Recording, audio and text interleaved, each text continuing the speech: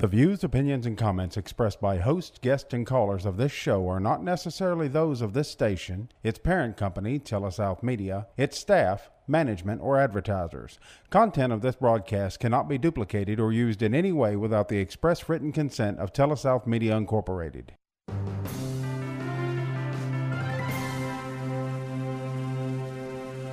Now join us for Advisors Roundtable with your hosts, certified financial planners Greg Cooley and Bubba Labus.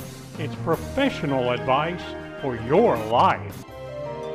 Welcome to the Advisors Roundtable. Certified financial planners Greg Cooley and Bubba Labus with you right here on Super Talk Radio. So, Bubba, you know, we have all these holidays on the American calendar, and one of them is Labor Day. Now, that's not baby delivery day. Right. Right? When we hear that moniker Labor Day, what are we talking about? We're talking about work. Work. Right? And we're recognizing people who work. We're recognizing the labor that goes into the work product in banks and farms and hospitals, factories, yeah. all across our society, right? Mm-hmm. Have you ever thought back to the first job you had, the first labor that you put forth where you got paid, and any lessons you may have learned from that? You know, I think to my first job, and my dad indentured me. No, he hired me out. When I was 14 years old, and we lived in Kentucky. And there was a guy who owned a cattle ranch, and he had a dairy there. Okay. So my dad also, I think, was trying to get me back for me being an early riser. I've always been an early riser. 4 or 5 o'clock in the morning, I'm up. I've always been that way. And if I stay in the bed until 6 o'clock, I'm all stove up. I barely can move. I'm not happy. It's just who I am. And I'm sorry if you live with me and, you know, Daddy gets up at 4:30 in the morning. It's just who I am. And so my dad realized that about me. And so he said, you know what, I'm going to get him a job that starts at about 4 o'clock in the morning. And so my dad was a minister. This guy who owned the dairy was in our church. Next thing I know, I'm getting up at 4 o'clock in the morning, riding my bicycle over to the dairy about 2 miles away and helping him milk cows. Yeah. Now, there are a number of things that you learn practically from your first job. Now, these weren't like old-fashioned milking cows. You were like attaching a pump to them and all that. The guy actually had, you know, for 1970... a process. Pretty modernized operation. Yeah, you know, you had to put the things on, make sure everything was working right and the pressure was right. And, you know, if every cow was expected to emit a certain amount, and if it didn't, you start looking for the reason why and mark that cow, and some vet may have to come and test it. And I'm 14 years old, and this man's put me in charge of this. Because after about the third or fourth day, he's like, I think you can handle it. I'm going to sleep in. Yeah. So I exactly remember 61 cows. And those cows, you know, they've been taught, conditioned throughout their lives that this happens 2 or 3 times every day. And so, you know, at about 3:30 in the morning, they're bumping on the gate, trying to get in and get the relief. Right. And so they were basically standing there almost in line for me, and I had to deal with them. Now, a number of these principles that I learned. First of all, it had to be done every day. You know, you wake up, you got a little sinus infection, you don't feel good, still got to go do it. No excuses. What are some of the lessons you learned from your first job? I remember my first job was mowing yards. Okay. Right, and I thought it was a great job because I had a little route on my road, and I could push the mower from my house over to where I needed to be. Okay. I think I got paid $10 per yard, which to me was wonderful, you know. Yeah. But I think that being punctual was probably one of the best lessons that I learned.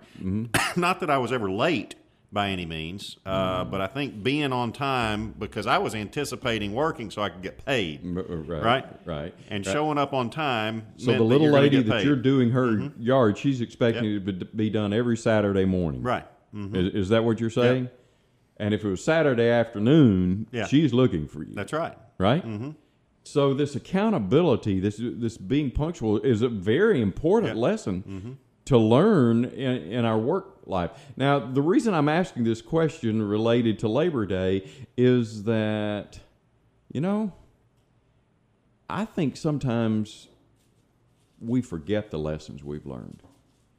Those early lessons we learned when we were a kid and we were afraid to mess up. And then we get to be about 50 and we got a little experience under our belt, maybe a little balance in our 401k, and we almost feel like we don't have to do that way. We don't have to live that way anymore. But I think there are some of these lessons that are just hard and fast, and you ought to take them through your life with you. Sure you should. Right? Mm-hmm. Because punctuality and responsibility and the fact that you ought to be there every day that you can are important things that keep our capitalistic system going. Now, did we lose, you think, a little bit of that by working at home through the COVID thing where nobody's looking over your shoulder and no boss is there and maybe? I think to a degree you did, but along with that, many meetings are done online now by a teleconference or a video conference, that sort of thing. Mm-hmm. So you do have that aspect that you need to be there and be on time and do certain things, but along with that, with no oversight, right? Can you allow yourselves to slip a little bit? Some people are self-starters. They don't necessarily need any oversight. Right. I mean, you and I have been doing this radio show a long time. We got this executive producer sitting in here now with us, Phil Woolman. I don't remember the last time he missed. That's right. Right? Yeah. And there's no boss here. His boss is in Jackson, Mississippi. Yeah. But for some reason, he's got it in his fiber, maybe a principle he learned earlier on in his life, that he needs to be here. And this place is not going to run very well without him. And he takes pride in that. Right. And is oversight necessary for all people? Not for all people, no. And I think in Phil's case here, and many folks, they are self-starters. They're self-disciplined. Right? But other folks need somebody to kind of ride herd on them. Yeah. And I don't think that's insulting. It's just a different personality, right? Mm-hmm. Some people need somebody to kind of get them going in the morning, give them some direction. They also like to be there with somebody so that entity or that person or that boss can congratulate them, pat them on the back. That's part of that. And those people who are self-starters may not necessarily need that every day. Now, that's not to say that from time to time Phil doesn't need for us to say thank you. But on the other hand, he doesn't have to have that every day. Yeah, but some of us do. So what we're going to do today is we're going to talk about some of these principles we learned at our first jobs and how they apply today, even if you're 50 or 60 years old, and how our society is made better by them. From the Advisors Roundtable on Super Talk Radio. Welcome back to the Advisors Roundtable. Certified Financial Planners Bubba Labus and yours truly, Greg Cooley, with you right here on Super Talk Radio at the Advisors Roundtable. Thanks a lot for listening and being there consistently, and also thanks a lot to all of our sponsors. Couldn't do it without you. So, Bubba, we're talking about principles we may have learned from our first jobs. We went through that first segment there, and we got, 3 or 4 or 5 principles? Yeah. Right? So I looked online just to see if there were some articles or some other people around the world who, this is scary, that may think like me. And believe it or not, there are a few people over the last few years who have either blogged or written articles about some things they learned from their first job. Here's one I think is cool, and it kind of relates to, having a paper route or mowing grass or milking cows, outdoor kinds of work. This particular person had a job. They started at 12 years old, where they would get a small pig, and they were responsible for feeding and nourishing and taking care of the pig. And then in the fall of the year, when the fair came along, they would take the pig there, this huge animal now that they'd been working on for almost a year, and show it, see if they would win anything, and then they'd sell it. Okay. All right. However, their particular fair in their county had a minimum. You had to weigh the pigs in. Okay. And if your pig didn't weigh a certain amount, first of all, you didn't get to show it. All right. And then secondly, you didn't get to sell it. Yeah. So you're stuck with this pig. Mm-hmm. All right. So this person is telling all these principles that they learned from that experience when they're 12 or 13 years old. And one of them, when he's listing all the things he learned. Make sure you feed that pig good. Yeah, Right? and one of them was, them's the breaks. Mm-hmm. Sometimes, you think, last year I fed the pig a certain amount per day and made sure that there was water here and exercise and a place for it to be and washed it down and all that sort of stuff. I did my job, and last year it worked out real well. This year, for some reason, I got a pig that just, had a faster metabolism than the one from last year. And I get there, and it looks like it's about the same. I get there, and it's 75 pounds lighter. Mm-hmm. It didn't make the minimum, and I didn't get to sell it. And he said, them's the breaks has been a really good maturing lesson for me to learn. Why is them's the breaks? And I know that's not necessarily correct grammatically, but those are the breaks. You try all you can sometimes, and things just don't work out. So I don't know if it's sometimes or many times, right? But things just don't go the way that you want them to. Not always. Mm-hmm. I mean, do you get every client you think you ought to have? No. Somebody new joins your church or moves into your community, and you introduce yourself and you tell them you think you've got the most education of anybody in your profession. And you got the most certifications, and you got the most licenses, and you are the most qualified, you think. Mm-hmm. And you find out they don't use you. Right. You're going to lose your religion over it. You're going to get mad at them. You're going to hate them. You're never going to wave at them on the street again. I think if I did that, I wouldn't really be very popular in town. Sometimes. And I think there are individuals who think that, right, and live that way. And it's got to be a lonely existence. Well, that, and I mean, how could you go through life with that much resentment in your heart? Right. Huh? Yeah. Terribly immature, and also indicative of the fact that you just didn't learn this life lesson a long time ago, and that is, them's the breaks. Mm-hmm. I mean, sometimes you try the best you can. Did you ever study for a test and didn't make a great grade? Yeah. And you think, I put in everything. I thought I did. I thought I paid attention. I thought I listened to the professor, and it just didn't work out. Right. Now, can you use that as an excuse just to quit studying? You shouldn't. You can use it as an excuse to quit studying, but you shouldn't. Yeah, you shouldn't. You shouldn't. How about this one? Another person around America talked about some of the things they learned from their first job. Pumping gas. Mm-hmm. Way back when, in the 1970s. Yeah. Now, do you remember, you were born in 1979. 79. Yeah. All right. Do you remember service stations where you actually pulled up and an attendant came out? Yeah. So I remember two. I remember the Dixon service station, and I also remember I think it was where the Chevron is now, and there was a guy named Gene there. Okay. That did full service. Okay. Yep. Came out, checked your oil, looked at your tires, maybe checked your tire pressure, cleaned the windshield, looked at your windshield wiper blades while he was doing that. Right. He was actually the one that got gasoline on his hands because you didn't have to get out of the car. Now, we're explaining an experience that a lot of people listening to us are like, what? Yeah, probably don't even remember or even... So, but in some locales, right, and I'm thinking, and I think it's Washington State, you're not allowed to pump your own gas. Or the last time I was there, you weren't. Okay. And I thought it was the oddest thing. I was like, wait a minute. I'm a grown man. Yeah, I can pump my own gas, right? Right. But in these localities, they didn't allow you to. Yeah. For a number of reasons. It's going to provide a job for somebody, and they don't want you to pollute and whatever reasons, right? All right. This guy says that when he had this job back in the 1970s, and he started when he was 15 years old, and he did it for 3 years while he was in high school, he said that there was a slogan actually hanging at the gas station that said, "Service is our business." service is our business. Can you name the number of places you really feel like you get good service? Yeah.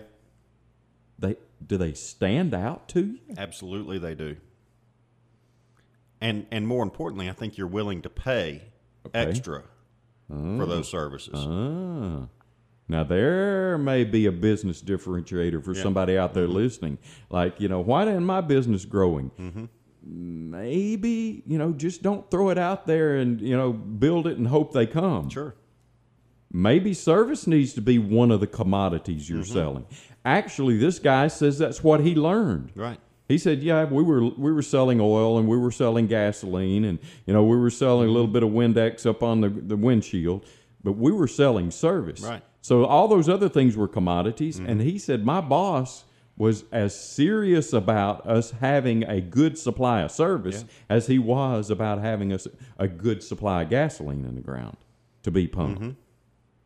When you said you can remember, it stands out to you where you get service. When you think of those places, is one of the first thing you think of their service, not necessarily their commodity or their business? So I'm thinking very specifically of a hotel chain. Okay. And I it's the Ritz-Carlton. Right. And I don't know if anybody has ever had the opportunity to stay at a Ritz-Carlton, but they're pretty nice places. Yes, right? Yeah. And the thing that really struck me about the service model at the Ritz-Carlton is the way each and every staff member goes out of their way to provide a level of service to you. Yeah. And it's like ingrained in them, right? They take one step back and they say, "Welcome to the Ritz-Carlton." Yep. Or, is there anything that I can help you with today? Yeah. And around every corner. Yeah, around every corner. Yep. And you kind of get a little tired of it after a while, but but it's ingrained in their culture there at the Ritz-Carlton to provide that level of service. Yeah.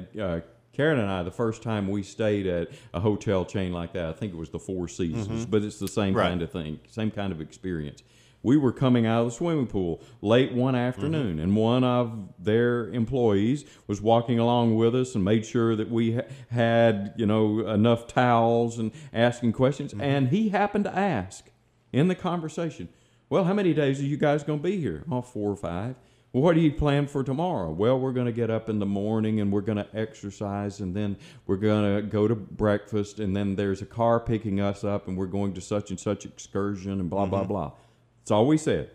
Okay? Yeah. He said, have a good day tomorrow. See you later. The next morning, knock, knock, knock at 5:30 on our door. Okay? And we'd happened to tell him, what time that the excursion started, so we were going to have to start the exercise at a certain time. At 5:30 in the morning, a knock on our door. I go to the door, and right there is a basket. And in that basket are some water bottles, 3 or 4 different routes of jogging around the property. He had remembered which of the excursions were going to go on, so we had pamphlets for that. All that was there. Couple of towels, whatever, just over and above. And it probably made the entire trip. Oh, my worthwhile. wife! Yeah. She ain't quit talking about it. Yeah. And we're talking 10 years later. Yeah, but maybe 30 years later, whenever it is. Yeah. But she has not stopped talking about it because it was that impressive to her, that level of service, that consideration for somebody else and their feelings and their experience and what they're going to say about your entity and your business. And all those things were wrapped up in it. So she spent the next 4 days trying to find this guy. Every time do you think that's him? Is that him? No, his hair wasn't that dark. Well, no, he didn't part his hair on that side. No, he's taller than that. And so after about 2.5 days, we found him, and she laid a tip on him, buddy. Yeah. She pulled out the fin, and he got one of those. Well, of course, then the rest of the time, we got over and above service. Right. Yeah. And it was kind of a perpetual thing, and it started like a domino sort of effect, all because of this dude walking back from the pool, listening. Service. It can be a commodity. Sure. It can make you stand out. It's a great lesson to learn. After this break, we're going to come back and we're going to continue to talk about these lessons we learned from our first jobs at the Advisors Roundtable on Super Talk. Thank you for joining us again at the Advisors Roundtable on Super Talk Radio. Certified Financial Planners Cooley and Labus with you right here, talking about the holidays that we have in America, and specifically highlighting Labor Day. And now that labor means work, I want to say before we go too much farther in this show, thank you to all those people who got up and went to work today. Certainly. You know, my brother, a few months ago, I helped him manage his cash flow, and he asked me, he said, "Do you think I could have a little bit more money every week and that it'd be okay?" And I looked at it and I said, "Yeah, I think, maybe another $15, $20 a week wouldn't hurt." I said, "What are you thinking here?" And he said, "I'm going to get it all in ones." I said, "You are?" He said, "Yeah." And then he said, "When I pull through somewhere and somebody at the drive-through or somebody, an attendant somewhere or whatever, I'm going to start passing out $1 and $2 tips, just saying thanks for being here." Right. Now, over and above that, I'm probably going to tip on my meals and other things, but just over and above, because there have been so many times that you try to pull through somewhere.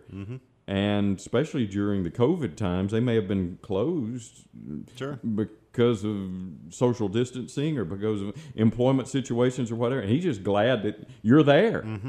And I feel the same way in a lot of situations. You want to go to the doctor. You're glad they're there. Yes. You need a plumber. You're glad they answer. And so thanks a lot to labor and the people who do their jobs and do them well in America. So a number of these lessons that maybe we've learned from our jobs, specifically we're looking at our first job. Here's one, and I think you'll really identify with this one, Bubba. This is somebody, I'm getting all these offline, just pulling them because I did a search of the lessons we learned from our first jobs. A number of people have blogged and written about this. So here's one. First job they had was a telemarketer. They went off to college. The only job they could get was being a telemarketer. Now, can you imagine that job? Bless their hearts, I can't imagine that job. And you can imagine that job because? Basically, that was my job. Yep. So starting my career as a financial advisor, 23 years old in Atlanta, a city that I didn't know a soul in, right? How was I to get new customers or clients, right? So I had a really easy job. It was to call people I didn't know and ask them for all their money. Where'd you get their phone numbers? We had these basically prescribed lists that we purchased, and whether demographics would say, well, this is a couple that's going to be upper affluent, that sort of thing. Maybe have some investable dollars of a couple $100,000. Yeah, I mean whatever the list was that I was working on. All right. Had a lot of hang-ups, right? A lot of people that wouldn't even answer the phone, number one, because they probably had caller ID. Those that did answer the phone would probably hang up on you pretty quickly. Yep. And I would say out of every 100 dials that you made, you probably had one individual that was nice enough to chat with you a little bit and answer some of your questions, even though they may not be a qualified prospect. Okay. So these lists that you guys supposedly had come across, whether you purchased them or gleaned them yourself or whatever, all the information wasn't necessarily valid. In other words, they're supposed to be qualified. Right. They're supposed to have a certain amount of investable dollars. They're supposed to be worth this. But as you got into the conversation with this one person, sometimes you found out that's not the case. Yeah. Right? That's right. So them's the breaks. Them's the breaks. Right? Yeah. However, there are also some other things you probably learned from that. How about the importance of persistence? Yeah, that's true. So even for the individuals that would, because those lists were expensive, right?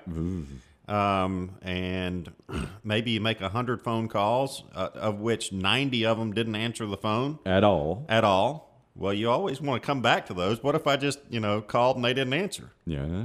Yeah, so you kept that Right. one. Mm-hmm. Yeah, and you went back to it. Or the folks that hung up on you, you know, you'd mark them off. Or the folks that did actually talk to you, well, you follow up with them pretty consistently and regularly. Okay, so there was a method to this madness, Right. right? So you got some importance of persistence there. How about dealing with rejection? Oh yeah, you got a lot of that. All right. Yeah. So can you remember your first day at work, and maybe you're starting this? They gave you a script, and you start dialing. Can you remember how many dials you had to get to before you got to the one person who would talk to you? Like you had some people who didn't answer at all, and you had some people who hung up on you. Yeah. Did you have to go 20 or 30 calls into it before you actually had a warm body to talk to you? Probably 40. Really? Yeah, 30 to 40 calls. So after about 25, when it didn't work, I mean, it would have been understandable if you And said, I would call that a conversation that was substantive that was longer than 1 minute. Really? Right. So you had to go 30 or 40 dials before you got that. Because many times, you'd start off with your script. I'm Bubba Labus, UBS, Payne Weber here in Atlanta. I know you're busy, so I'll be brief. Yeah. Yeah. Right? Uh-huh. But then you get, I'll be brief, and you get your first sentence out, and then you give me an opportunity to respond. Right. And you had to do And if that. they say, I'm not interested, click, Yeah. then you mark them off. Yeah. So far, you've learned the importance of persistence. You've learned dealing with rejection. How about staying focused? Yeah. Did you have to say the same thing every time? And to this day, I can rattle it off just like I did, right? Yeah. Yeah. Yeah.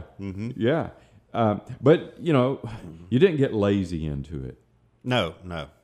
Huh? And I think one of the keys that I really learned in that avenue or that aspect of the job was, and this is going to sound crude when I say it, you got to treat people like a jukebox. Okay. And what does that mean? Okay. Well, a jukebox, you feed in a quarter and then you shut up and listen, right? In this case, if you got individuals talking a little bit more, Okay. people love talking about themselves. And if you ask them a probing, prodding question, oh, that's great. How'd you choose to buy Home Depot stock? Then they'll go into a long, story about how they work there, or they knew the CEO, or whatever it might be. All right. Yeah. And so that helped you get to know them. And Yeah. you're making notes all the time? Absolutely making notes. Okay. And this proved fairly successful for you? Yeah. And in fact, one particular call that I remember doing, a gentleman by the name of Gene was a retired airline pilot, and got to talking about investments and that sort of thing. And finally, I qualified him pretty quickly when he said that he owned 1,500 shares of Home Depot or whatever it was, and if you've got that much. Do you own any other stocks, right? Yeah. Oh, yeah. I've got a vast portfolio of stocks. Okay. Well, from that point on, we were talking about bass fishing. Oh. Oh. Again, know me, like me, trust me. Yeah. Oh, yeah. Yeah. Yeah. Yeah. And he became a client. He did become a client. Actually, a really good client. Right. Yeah. Right. So there are a number of things we all can learn from our first jobs. Here's one. Babysitting. So this lady writes that my first paying work was babysitting. At some point, I would put the kids to bed, and I'd have some idle hours to myself before the parents came back. Well, I figured out that I could get a big tip if I cleaned the dinner dishes. If I also went one step further and I read to the kids, so that in the morning the kids would say, oh, by the way, and this girl's name was Amanda. Amanda read us The Three Pigs last night. Yeah. I also noticed immediately that the parents were extremely impressed and grateful. Not only did I get an extra tip over and above what I got paid, but I got referrals. Right. Now, this girl is 13 years old. Yeah, and figuring that out. Yeah. Right? She says, now when I tell people about this, I tell them to use your idle time to be productive in two ways. Number one, practical work. Yep. So when I put the kids to bed, and I knew it was 2 hours because they told me the parents said they were going to be home at 11, and I got the kids to bed by 9, I'm thinking I got 2 hours. A lot of my friends sat around on the phone. Mm-hmm. But I looked around and I saw those dinner dishes. Right. I saw that the cat needed feeding. Mm-hmm. I saw other opportunities. Number one, I just looked around me. Mm-hmm. And I saw that I could use my idle time to be productive. The second thing I realized was I needed to have them notice what I was doing. Yep. So the next time I would come over, I'd kind of make reference to, would you like for me to tidy up the living room? Mm-hmm. Would you like? And when they got back and I had, Yeah. not only had I used my idle time, but I'd used my idle time in a way to promote myself. Right. Huh? Mm-hmm. This is a 13-year-old. Now, there are a number of us who are 50 years old, and when we're at work, we're thinking about not being at work. Mm-hmm. We're thinking about the first opportunity to get out of here. Yeah. Oh, it's clouded up. Can I go home? Mm-hmm. And the people who are really successful in their jobs, probably the people who are most happy in their jobs, are the people who are productive like this. That's right. They look around them, see things that need to be done, and then they remind their boss or the people around them that those things did get done, and maybe there's another way to handle it going forward. Finding ways to provide added value makes you stand out, not just from your competitors, but maybe even other employees around you, so you get that promotion, you get that raise, and life passes faster. Time passes faster when you're doing something. Great things to learn from a babysitter. Right. All right, we're going to take our last break here at the Advisors Roundtable and continue this discussion. What did we learn from our first jobs, and how did that prepare us to be more successful? Thanks for joining us again at the Advisors Roundtable. Certified Financial Planners Cooley and Labus with you right here on Super Talk Radio. We're talking about some of the principles we learned from our first jobs in light of a Labor Day as one of our holidays here in America. Here's one from Andrew out in Los Angeles, California. He writes of a principle he learned from his first jobs. He said, during my elementary and middle school years, I offered a garage decluttering service to my parents' neighborhood. Okay. All right. Number of things old Andrew learned from this. He said, first of all, items tend to pile up, and then a lot of times they rarely get organized in certain people's lives. They're too busy, or it's not their personality, or they're not OCD or whatever. So I helped my neighbors sift through their belongings one time per year. So I'd set up an appointment. I'm going to be here, Bubba, the 1st of April every year, or the last day of August, or whatever. He said, one of the things I realized that a lot of people buy stuff they never need or never use. There's a lot of stuff in people's garages they've never opened. So he said I would tell them when I would get them as a new customer or client, I'd say, okay, I'm going to go through this, and I'm going to kind of, put sports stuff over here, and outdoor grilling stuff over here, and lawn maintenance things over here, and gardening things over here, and things I really don't know what they are. I'm going to put out here, and if it looks like it maybe needs to be thrown away or it's broken, I'm not going to throw anything away until you authorize me to, but I'm going to start organizing like that, and then when you tell me what you want to keep, then I'm going to put it back in an organized way. Right. So all your gardening things are in one section, all your sports stuff is in the... So he said that he did not have, by the time he had done it his third year, he started when he was 13. By the time he was 16, I had no space available on my calendar. Okay.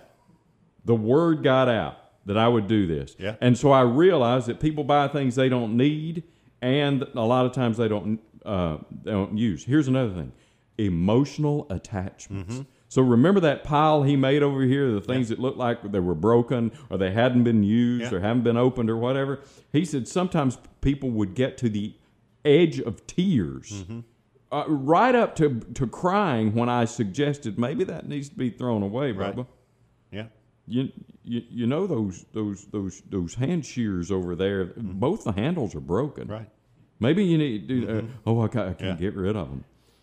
Do we form emotional attachments to things? Or like, and I just thought of this, cleaning out a garage, right? Mm-hmm. He's in Southern California. What does anybody need with ice skates? You know, I mean, you know? Yeah. There's probably stuff in there. Sure. That, they moved from Oregon 10 years ago. Yeah. Right? Mm-hmm.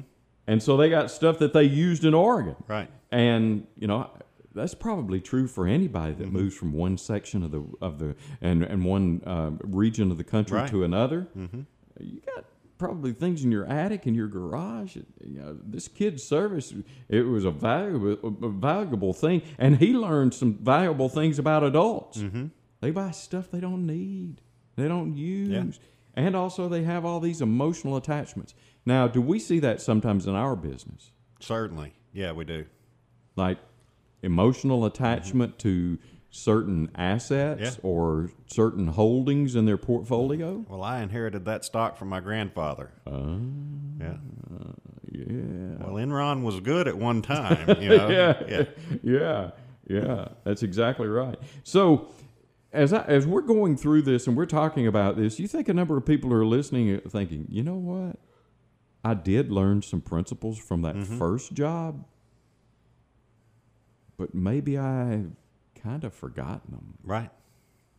Maybe I'm not living by those things I learned early on. The going from house to house. Let me ask you this question. You talked about one of your first jobs. The first job was mowing yards. Mm-hmm. How'd you get those customers? I think it was just from neighbors that were elderly and needed their yard mowed. Really? Yeah. Yeah. And I believe that I was approached by one of their sons. All right. So see a young kid running around in the neighborhood. Hey, you want a job? Yeah. Well, yeah. Yeah. So did you, in some instances, go around knocking on doors and trying to sell your service? After I learned that I could get paid for mowing yards, you better believe it. Yeah. Uh-huh. Yeah. And there was some rejection in there, kind of like working the telemarketer thing. Right. The cold calling. Mm-hmm. So you learned that early. But if you had 4 or 5 yards to do every week, right, it was like $50 every week. Oh, yeah. I was rolling in the dough. Yeah. That's exactly right. In the 1980s, you were the dude. Now, huh? it took all morning to do that. Mm-hmm. Mm-hmm. Yeah. Well, that's okay. Yeah. And because this labor thing is a commitment of your time and your expertise, right? So here's another one. This was from John, and he's in West Palm Beach, Florida. And John says that I was a grocery bagger at the Winn-Dixie. Mm-hmm. And my biggest takeaway was knowing how to listen and follow the rules. One of my first assistant managers told me that it was straightforward about how to bag the groceries. Canned goods go in the bottom. Mm-hmm. Cold stuff is all together. Yeah. Bread and eggs on top. Now, that seems to be logical, right? It does. What do you think those principles he learned there? Canned goods at the bottom, cold stuff together, bread and eggs on top. How do you think he applied that later in his life? Well, some of those kinds of logical things. That there is an order to the way in which you should do things. Yeah. And, you can't get in a hurry and sling those eggs in there and then put that, green beans on top of them. Or put the bread on the bottom and then just start slinging the cans of green beans on top of that. Yeah. There are some hard and fast rules that apply to everybody. Mm-hmm. That's one of the things we have to learn as we're growing and we get into our jobs and our businesses. Gravity applies to everybody. Right. Rich or poor, billionaire, miser. Some things we all need to learn to live by, and they're hard and fast. You want to keep this job? Don't put the bread on the bottom. Right. Put all the cold stuff together. Mm-hmm. Now, do you think his employer was abusive by making him follow hard and fast rules? No, I mean that's the way it should have been done. Mm-hmm. If you're baking a cake, you follow the directions and the instructions on how to bake it. Otherwise, you're just going to have a big old glob of flour. Yeah. So I think sometimes in this age, we have been influenced to think that anybody who makes me do something is trying to control me. This assistant manager trying to tell this grocery bagger how to do it wasn't trying to control him. He's just saying, in this environment, if you want to get paid, this is the way you do it. Right? And we have that in our environment, in our society. There are certain things you do and do not do, or you shouldn't even think about doing. And it's not trying to control you. It's trying to help you be a productive member of society, so that we can control the things that would hurt us. All right, so one of the last ones here. One of my first jobs was coaching children's gymnastics. This is probably good. My description called on me to set up the gym, to lead the classes of children of various ages, and to demonstrate new skills to kids. One of the things I learned was not everybody has the same capabilities. That's true. Huh? Yeah. Not everybody has the same capabilities. Just because Bubba catches on really fast to this and he's light on his feet doesn't necessarily mean Greg is going to. Now, does that make you a failure if you're the coach? No. It's kind of back to that first principle we learned of them's the breaks, right? And everybody is kind of individual in certain things. Each person has different needs and skills and gifts and abilities. Also, it's important to engage each person individually. Yeah. And what this coach realized, and her name was Beth, and she's from out in Colorado, she said one of the things she realized was some of those people who weren't particularly gifted became the best dancers, became the best gymnasts, because I took time with them. They were intent on learning. They wanted to learn. Some of the people who were naturally gifted really never developed anything. Is that almost a heartbreaking situation when you know somebody is particularly talented, but they don't see the most of that talent? It is, yeah. In all facets of life. So I hope, as we discussed here, these things we may have learned from our first jobs, we'll refresh them in our mind and maybe even in our practices as we go to our jobs and we make labor in America more productive.